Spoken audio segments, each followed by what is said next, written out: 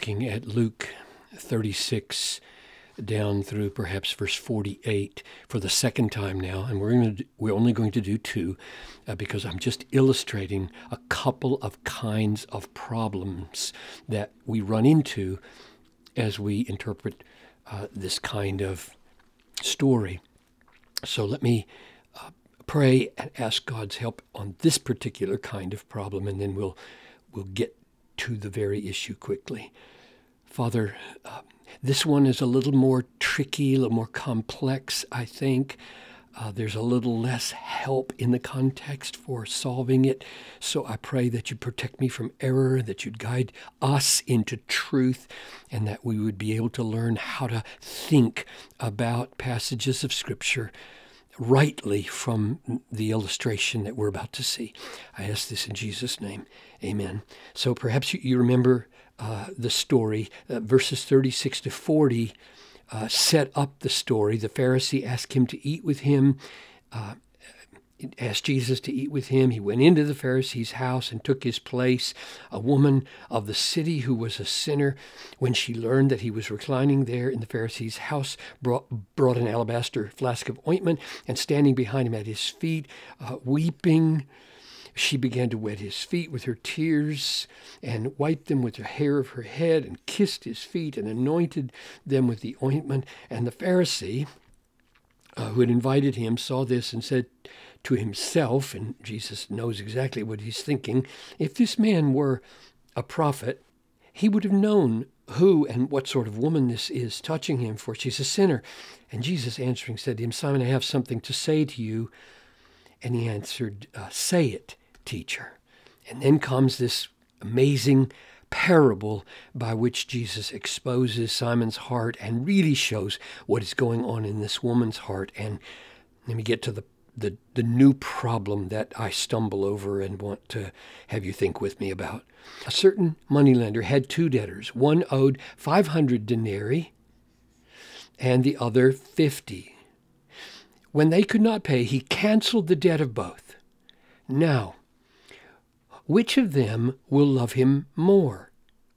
And Simon answered, well, the one, I suppose, for whom he canceled the larger debt.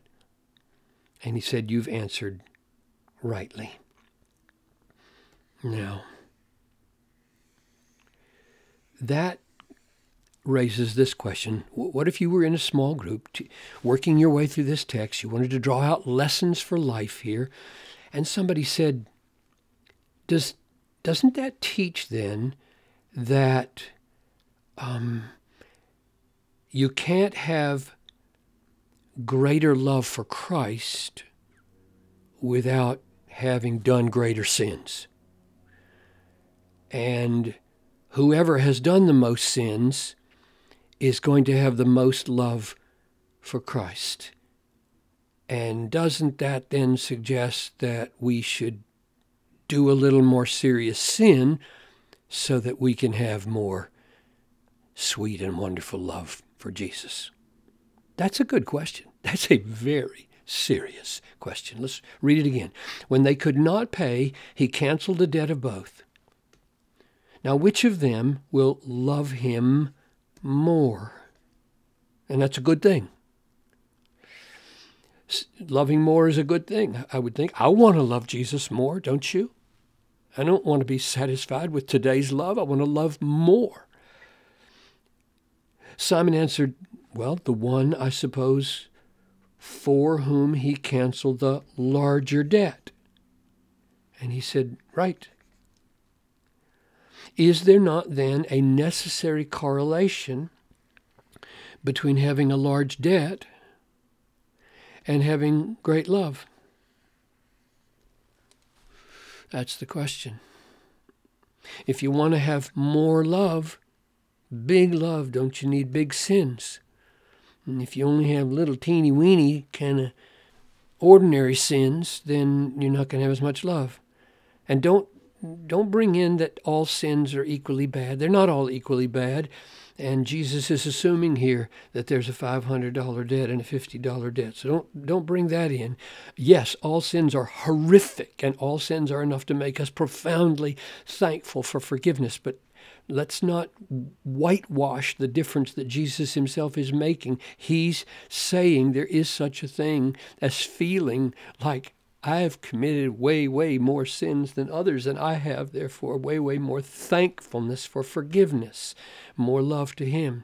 And my question is, does that necessarily imply that there is a necessary correlation between great love for Christ and great debt? Is this the way, the only way to greater love? Now, what do you do when you ask a question like that? Well, you look in the context to see if there's any help, and I couldn't find any help that would answer this clearly by what's here. Now, I might have missed it, so don't assume that I'm right about that. There may be something right here in the context that would give crystal clear evidence of how to think about this. But what I did was step back and think about whether that's necessarily implied here. And let me go to a blank slide so I can show you how I thought. I said, suppose Jesus was meeting later with his disciples and he asked them, maybe they raised that question. So are you saying, Jesus, that if we want to love you more, we're kind of stuck with the quantity of the sin we've committed in the past, and if we didn't commit so many, we can't love you as much? What if Jesus said in response, who will love me more? The one I kept back from 500 sins, or B, the one I kept back from 50 sins? And so here the issue is not whom I've forgiven 500 sins, but I've kept you from committing them. Who would love me more? The one that I poured out so much grace on him that he did not commit 450 sins, or the one whom I did not pour out that much grace on and he went ahead and committed 450 more sins than this person. So this person manifestly received way much more sanctifying grace than this person. Who would love me more? And wouldn't the answer be, this person will love him more, because he experienced so much more mercy in being rescued from committing 450 more sins? Or what about this? Who will love me more? Put question marks here. The person one I enable to lead 1,000 people to salvation, or be the one I enable to lead 10 people to salvation.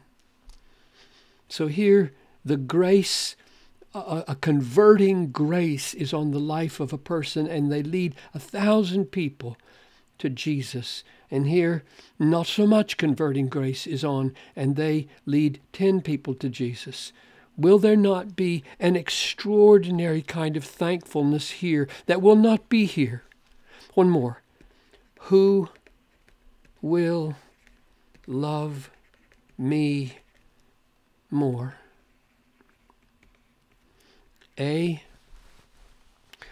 The one I strengthen to endure 100 days in prison,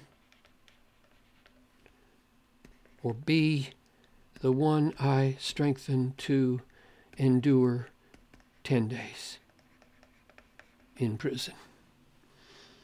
And surely this person who has tasted so much grace that he is able to sing in the dungeon for 100 days would marvel at that kind of grace greater than one who only endured 10 days. Now here's the point.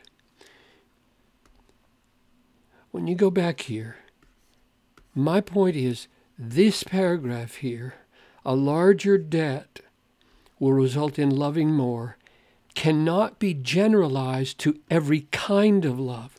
There are kinds of love, kinds of thankfulness and gratitude. Yes, the person who has been forgiven more will be thankful more for that forgiveness. But there are many, many other ways that God graces his people and Jesus blesses his followers than just the forgiveness of sins. And we've seen several examples here. And so there are so many ways that grace comes to us. It would be wrong to generalize and say that in every kind of love, the one who has committed more sins has a love which outstrips every other disciple. No. There are other kinds of blessings that Jesus gives, which also result in particular kinds of gratitude and kinds of love. Therefore, never let us draw the inference from this, let us sin more that we may love more.